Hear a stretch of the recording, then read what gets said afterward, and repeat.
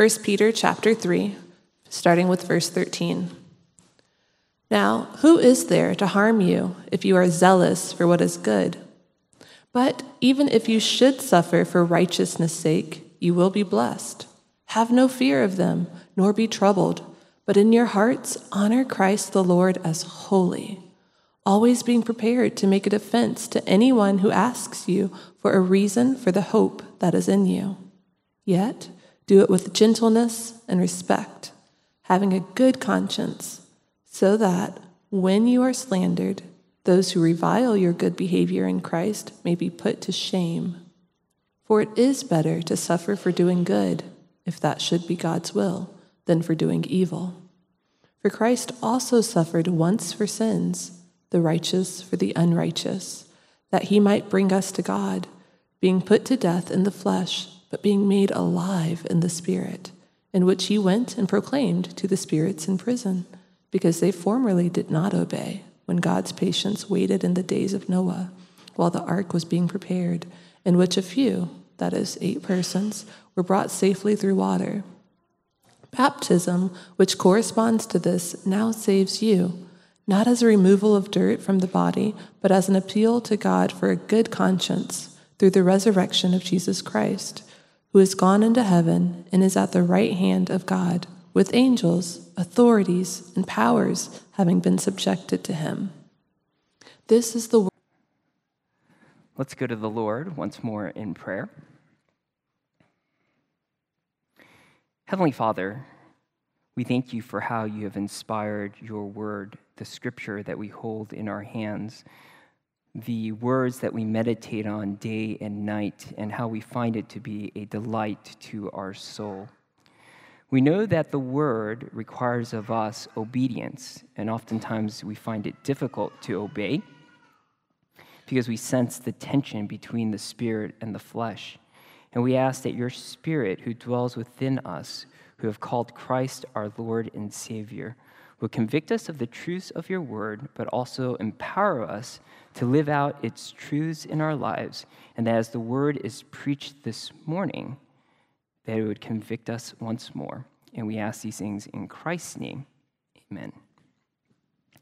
So, when I was growing up as a child, I watched the film Titanic on the small screen rather than on the silver screen, meaning that my family watched the film Titanic in the comfort of our living room rather than going to the theater to watch this film.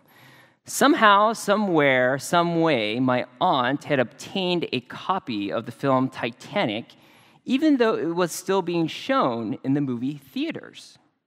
And so we popped in the DVD, we relaxed in our living room, we watched the cinematic journey unfold. And every so often, if you watch the film carefully enough, you would see a silhouette of a person's head bob up and down, because you know that it was being recorded in a movie theater.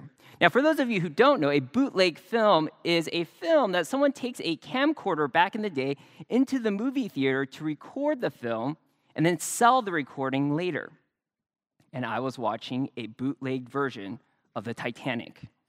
And my conscience at that time had no issue with it. In fact, I thought it was perfectly fine. So flash forward 5 to 7 years, I'm studying abroad in China. And in China, on every street corner, there are DVDs being sold of the latest films that were being shown back home in the United States. Movies such as Batman Begins or Mr. and Mrs. Smith. And so my conscience being clear, I decided to fill out my DVD collection a little bit at these street corners. Again, my experience in the past with the Titanic affected how my conscience operated in a future context.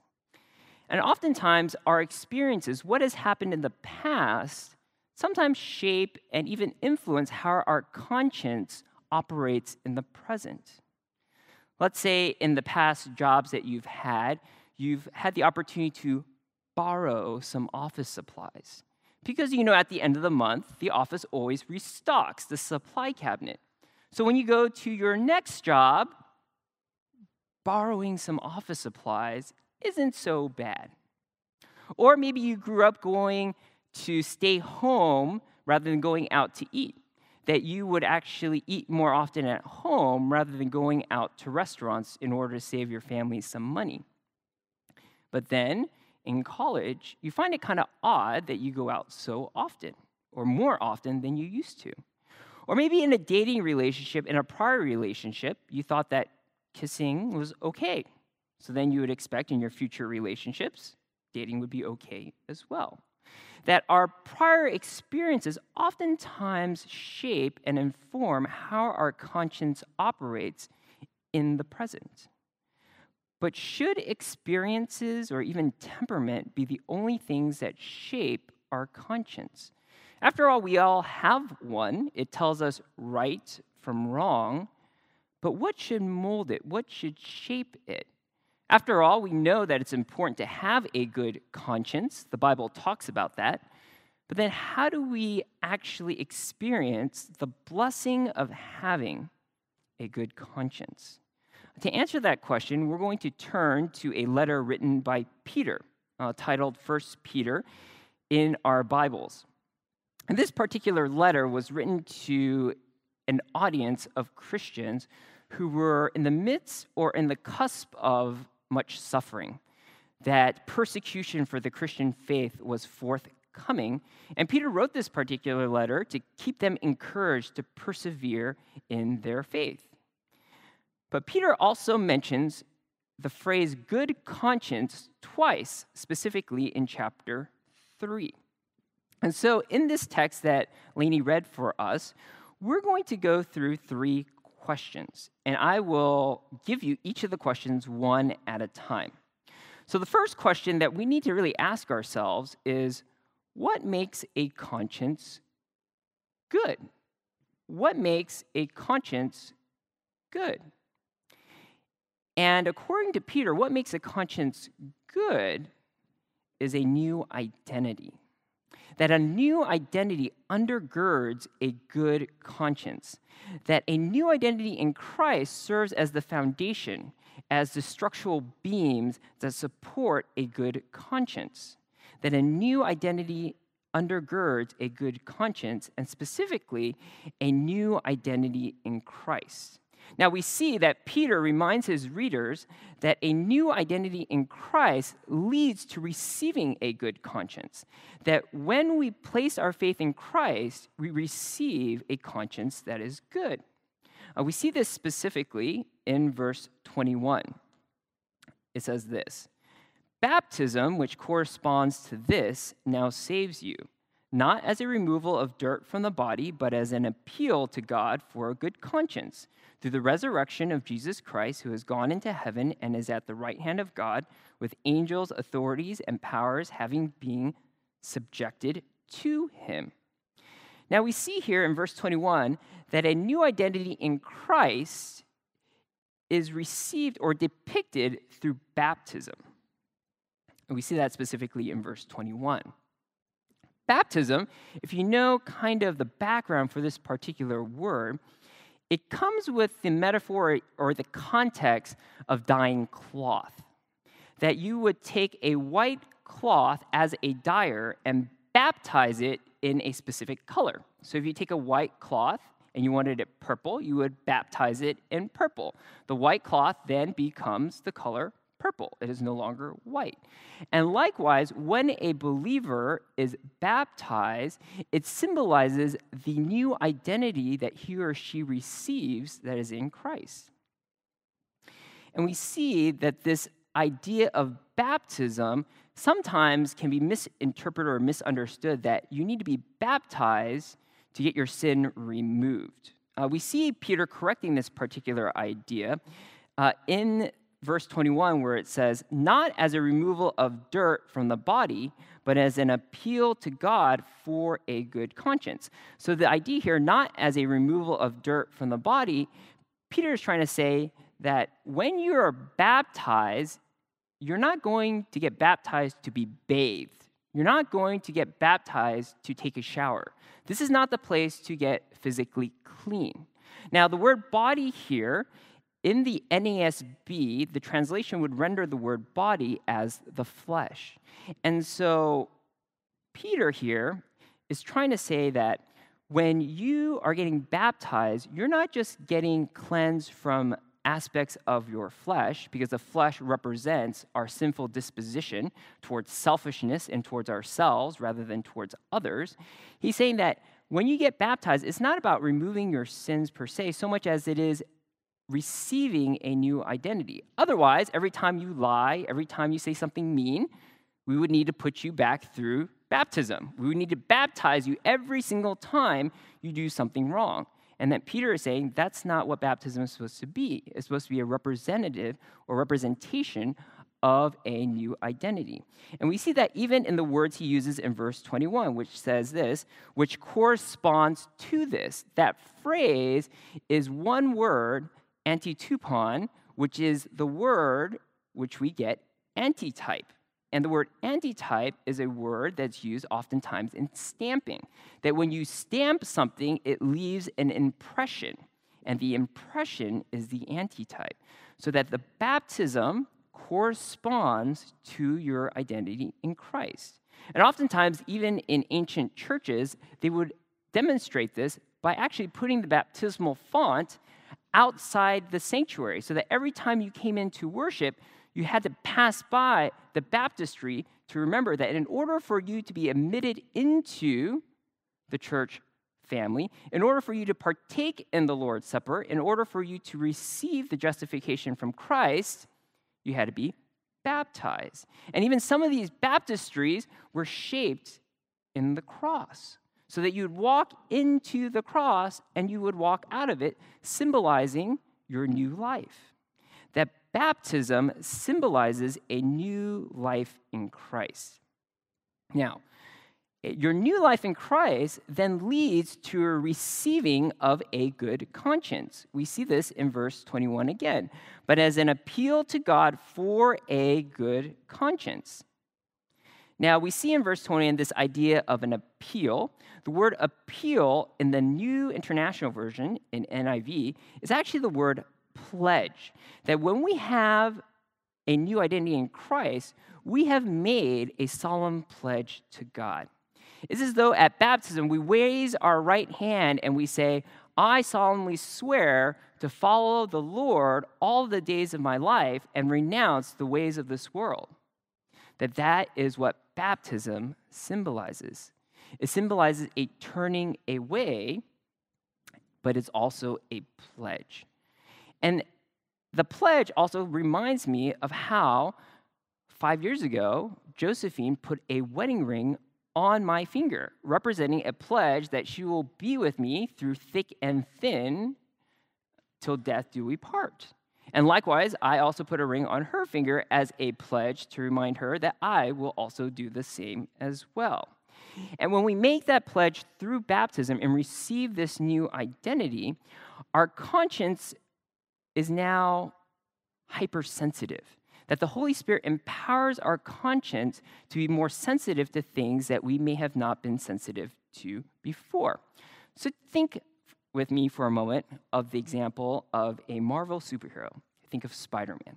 Okay? So prior to his encounter with a radioactive spider, Peter Parker had the normal senses, taste, smell, sight, hearing.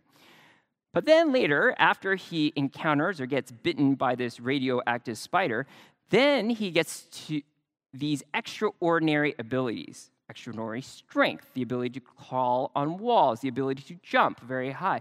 But there is also a sense that he gets hypersensitive, which is his spider sense, right? That he's able to sense when danger is near so that he could respond accordingly. It's as though when we become believers, when we have our new identity in Christ, our conscience, which we had a sense of before, has now been heightened to a greater degree to warn us from right and wrong. And to make us wonder in different contexts, are we going to do things that express a love for God and also a love for other people? So something that we need to think about is we need to think about how our identity in Christ really increases the sensitivity of our conscience. how it increases the ability for the conscience to really zone in on certain things and to really wonder, is it right or wrong? For instance, before I had a better understanding of biblical truth and what the word said, I had this understanding or belief that dating non-believers was okay. I thought that for a believer to be in a relationship with a non-believer was all right. But it wasn't until I studied God's word and came to a greater understanding of passages such as 1 Corinthians chapter 7, verse 39, which talks about being married unto the Lord, or the passage in 2 Corinthians chapter 6, verse 14, where it talks about not being unequally yoked to a non-believer. And this began to change my conscience, say, you know what? Because of what the Bible says, my conscience now has been stirred and now believe that dating non-believers is actually unbiblical and is sinful. And how the Lord used the word and also my identity in Christ to make myself more sensitive even to the topic of dating.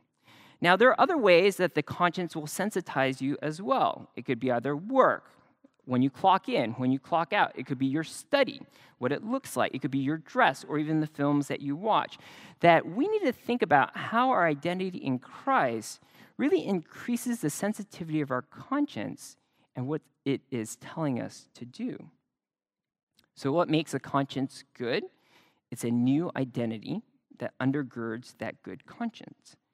Then the second question, well, how did Christ then establish this new identity? How did Christ establish your new identity? Well, it was through his suffering. That Christ's suffering established our new identity in him. Peter reminds us that Christ's suffering dealt with four things, four aspects, four elements. The first element that Christ's suffering dealt with is the idea of sin's authority. We see this in verse 18. Peter writes, "For Christ also suffered once for sins, the righteous for the unrighteous." And so Peter is focusing on Christ's suffering because if you recall, he's writing to an audience that is on the cusp of experiencing persecution, on the cusp of being physically harmed for their faith. And it's interesting, if you go back to 1 Peter chapter 1, you see that Peter writes to a series of churches in Asia Minor, which is now Turkey, to the churches that Paul once ministered to. And you might be wondering, well, why is Peter writing to these churches? It's because these churches who once had Paul as an apostle ministering to them, Paul might have been martyred or is in the process of getting martyred at this moment. And they may be wondering, is the suffering worth it? And Peter points them back to the suffering of Christ and how it dealt with sin, that sin's authority had been broken. And notice how in verse 18 it talks about the righteous for the unrighteous, that Jesus, who is blameless, who did nothing wrong, who lived a life that was perfect, and yet he had to suffer in order to bring about benefit, and benefit for people who are ostracized from God, a people who did not deserve a relationship with God either. And we see that Christ's suffering not only dealt with sin, but it also dealt with our separation from God. If you look at verse 18 again, it says this, that he might bring us to God, that the suffering of Christ bridged a chasm that separated us from God, that only through Christ's suffering could we actually draw near to God. Not by the blood of goats or sheep, but by the blood of our Savior, by Jesus Christ.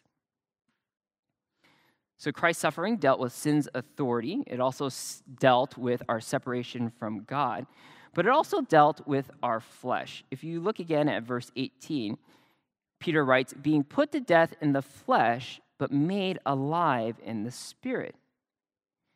Now, the word flesh here refers to the body of Christ that died, but how the Spirit raised him to new life and to a new body. Now, oftentimes, as I said before, when we think about the word the flesh and any reference of it in the New Testament, refers to the sinful disposition within us that remains even though we've placed our faith in Christ.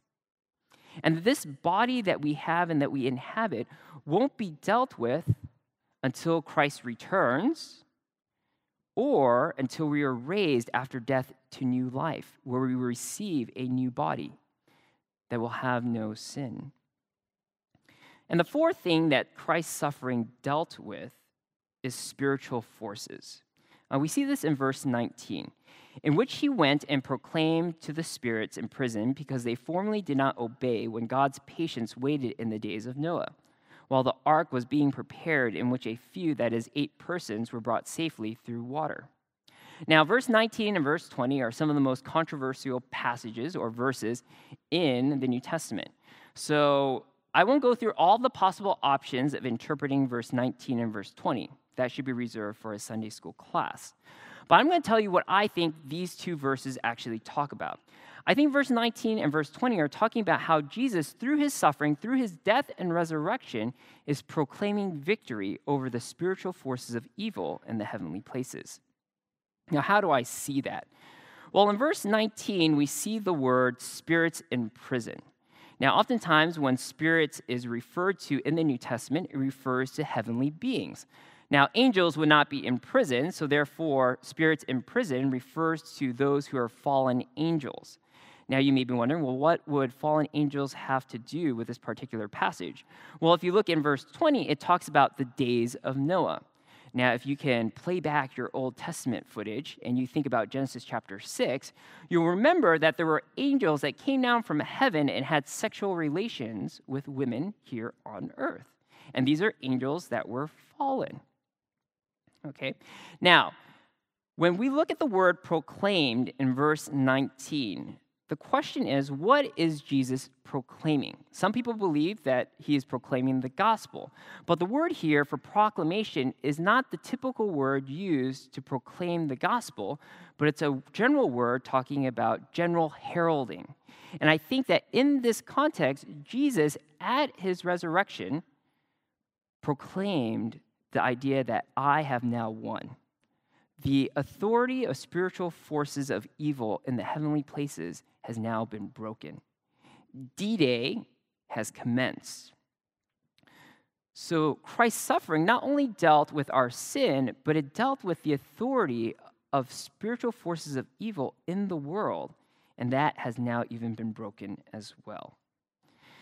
Now, what is the point of trying to understand the suffering of Christ?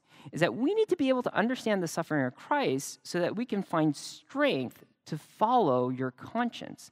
Because as your conscience is more sensitive, we need to be able to find the ability, the strength to know that because Christ now has victory, we too can follow our conscience, even though it may be unpopular, even though it may not be liked. That we follow our conscience in those moments. Let's say at work, you're supposed to give a report, and your boss says, well, the numbers don't look very good. Can you do something about that? And you know, hey, you're not supposed to fix the report, but your conscience is moved to say, you know what? I don't think I should fix the report. And are you willing to follow through, even at the loss of your job or even the loss of your position, to report what is right?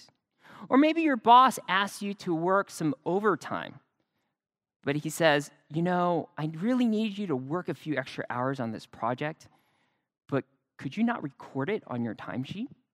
And you know it's against company policy to do that. You know that you have to report every single hour that you work. And so do you have the strength to follow your conscience to either record it or to call the ethics office? How do you find the strength to follow your conscience? And that strength can only be found by knowing that Christ has attained a victory that goes far beyond whatever context we may find ourselves in. So whatever context it might be, whether it be in school where your friend is asking you to borrow your homework assignment because he hasn't finished his, that we need to find the strength to know that in Christ's suffering, even though he was despised, even though he was disliked, even though he was shamed, he attained something good. That oftentimes in those contexts we find our consciences piqued, our consciences moved, that we find strength to actually follow it. For oftentimes we know that suffering accompanies things that are good. I think of an Olympic athlete. An Olympic athlete that wants to win a gold medal has to undergo some suffering. They have to change their diet. They can't go to Chick-fil-A every Sunday or every Saturday because Chick-fil-A is closed on Sundays, right? He can't eat what he wants to eat. And he also has to maintain a rigorous exercise regimen that is a form of suffering in order to win a gold medal. And as students, you have to suffer through exams and through tests and through studying in order to receive a diploma. And these things pale in comparison to the suffering of Christ to attain our salvation. And so we find strength knowing that Christ, who is good, who is righteous, who suffered for a good thing, that we can also face suffering to do what our conscience tells us to do. Now, what is the blessing of a good conscience? Well, the blessing of a good conscience is that it helps you respond faithfully in various contexts. It helps you respond in different situations that you find yourself in. And in those different circumstances, your conscience will help you know what to do, because the Holy Spirit will use it to direct you and to give you what you ought to do in those moments. That a good conscience helps you respond in various contexts. Now, Peter reminds his readers that a good conscience requires believers sometimes to give a reason for their faith, even though it may result in suffering. We see this in verse 13. It says this, "Now who is there to harm you if you are zealous for what is good? But even if you should suffer for righteousness' sake, you will be blessed. Have no fear of them, nor be troubled, but in your hearts honor Christ the Lord as holy, always being prepared to make a defense to anyone who asks you for a reason for the hope that is in you. Yet do it with gentleness and respect, having a good conscience, so that when you are slandered, those who revile your good behavior in Christ may be put to shame. For it is better to suffer for doing good, if that should be God's will, than for doing evil." And so Peter is saying here that you will find yourself in a situation where you will have to give a response, that you may have to make a defense for why you believe what you do, or why you believe what you believe as well. And we see this specifically in verse 15. "To make a defense to anyone who asks you for a reason for the hope that is in you." The word "make defense" here is oftentimes associated with the word apologetics, which means the defense of your faith, of defense of what you believe. Now, what Peter is saying here is not saying that you need to be able to know every single nuance of the Christian faith, so whatever question that comes up, you might be able to answer it. But he's talking about that whenever an opportunity arises, that you as a believer have a responsibility to explain simply why you do what you do and why you believe what you believe. That you have to be able to give that particular explanation. And the way that we do that, and the reason why we do that, is so that we can have a clear conscience before God. We see this in verse 16, having a good conscience, so that we can be clear in our conscience when we have to give that response. Now, what will happen when we give a response for our faith? What happens when we give a response for what we believe is that we have to be prepared to experience some social suffering. Now, the word suffering is used twice here in verse 14, but even if you should suffer for righteousness' sake, and then also in verse 17, for it is better to suffer for doing good. But what type of suffering is Peter talking about? He's talking about a form of social suffering because of verse 16, when you are slandered. The word slandered means when someone makes false accusations against you when you are not present, that people will say things about you that malign your character, your person. And that's the suffering that you should expect oftentimes when you stand up for what is right and what your conscience, led by the Spirit, tells you to do. Now, oftentimes, especially in the book of Acts, this idea of slander, the idea of social suffering, oftentimes leads to a mob being mobilized and then physical harm coming upon the believers of Christ. So Peter could also extend that idea of suffering all the way to physical suffering as well. Now, when we are given or in these opportunities and even in these contexts, God expects us to do what our conscience leads us to do. So we really have to reflect on what our conscience is saying in different contexts. Okay, let's say for instance, your friend invites you to watch a movie. And you're like, okay, there's nothing wrong with watching a movie. So you Google what the premise of the film is, you find out a little bit of its plot, and then you find out maybe that there's some sexual content in this particular film.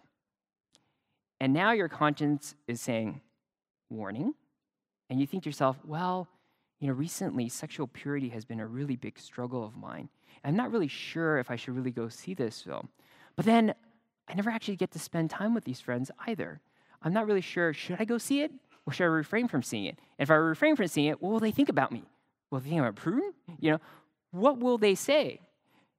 And as you begin to reflect and think about what your conscience is saying, it may lead you to eventually say, no, I think it's not good for me to go see this film. So you tell your friends, hey, thanks, but no thanks. And then your friends ask you, well, why are you not watching this film with us? Now, this is the opportunity for you to explain how your faith has shaped your conscience to refrain from watching this movie. Or let's say a friend sets you up on a date. And you're like, ooh, that's really nice of them, right?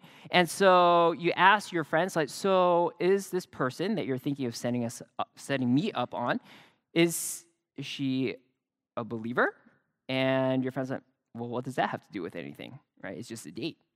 And then this is your opportunity. Your conscience feels under biblical conviction that, it's not good for me to date a non-believer. I believe that it's against what the Bible teaches, and it's an opportunity for you to explain to your friend that perhaps this might not be a good idea, and how your faith shapes that particular conviction. And it may result in some social suffering. It may be resulting in some, what is wrong with you? What is going on in your mind? How could you live in this way that it's so first century and not the 21st century, right? And it could incur some suffering.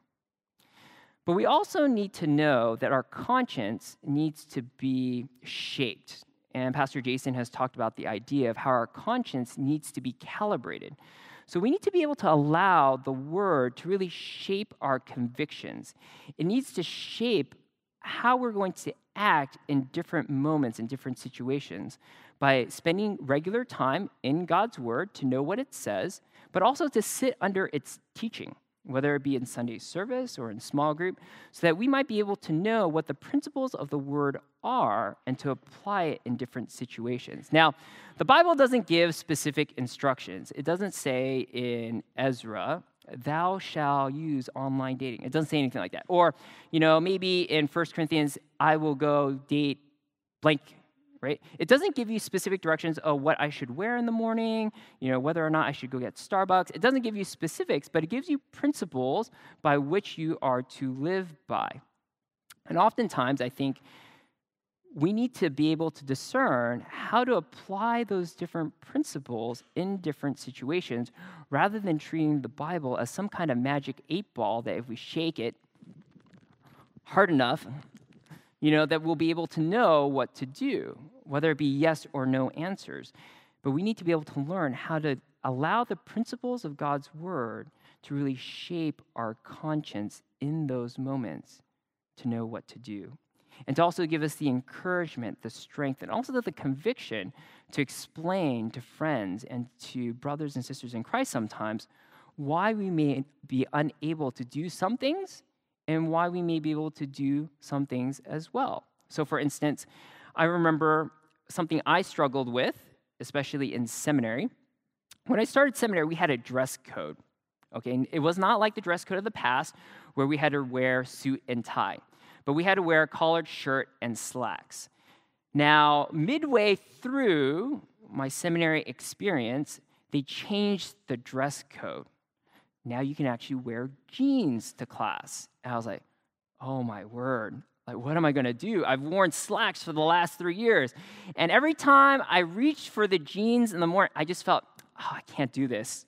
I can't wear jeans to school. It doesn't make sense.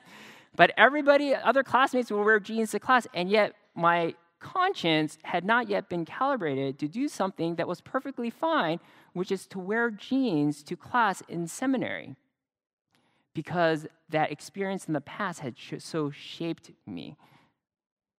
So that's another example where sometimes there's something that God's word is perhaps doesn't say much about, where we have the freedom to be able to choose and to know that we have the freedom to do it. And that, again, requires an understanding of what God's word says. So we've addressed 3 different questions this morning.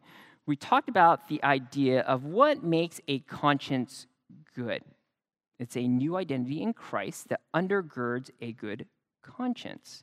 But then what gives us that new identity? It is Christ's suffering.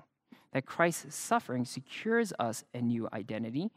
And then what is the blessing of a good conscience? That it allows us to be able to respond faithfully and to respond in different contexts, in different situations that we find ourselves in. And to be able to submit ourselves to how the Holy Spirit may be leading our conscience. So I remember in college, I had a conversation with a friend, with a brother in Christ, and he helped me evaluate my conscience concerning bootlegged material, bootleg films, bootleg software. And after my conversation with him, I came to the conviction that using bootleg software or bootleg film is a form of stealing. I'm stealing someone's creativity and not giving credit where credit is due. And so my conscience now had become piqued and became moved. Now, there came a situation in college where my computer died, the computer that I used freshman year. So midway through my college career, I had to get a new computer. So I bought a new computer. But then the question was, what would I use for my word processing software? Because in my old computer, I used a bootleg version of Microsoft Office. So the question is, what am I going to do? And I went to the bookstore and I saw the price for Microsoft Office. At the time, student price was $30. And I was standing there and I was thinking, $30? That's like my milk tea allowance for the quarter. Is it going to be worth it to spend the $30 to get Microsoft Office? And so my conscience, flesh, wrestling through it, and I was like, okay, I'm just going to get the software. So I buy the software, and my conscience was then a little bit more soothed, knowing that it had now been calibrated and moved to not rely or use bootleg software, right? That oftentimes, again, that a good conscience will help us respond in different situations and contexts that we find ourselves in. Let me pray for us. Heavenly Father, we thank you for the gift of a conscience and how through our faith in Christ, our conscience is now more sensitive to different situations and circumstances that we find ourselves in. And we pray in those moments that your Holy Spirit, who dwells within us, will be able to empower us and to be able to enable us to do what is pleasing to you, to do what would demonstrate love for you and also love for our neighbor. And we ask for your help and your aid, and we ask these things in Christ's name. Amen.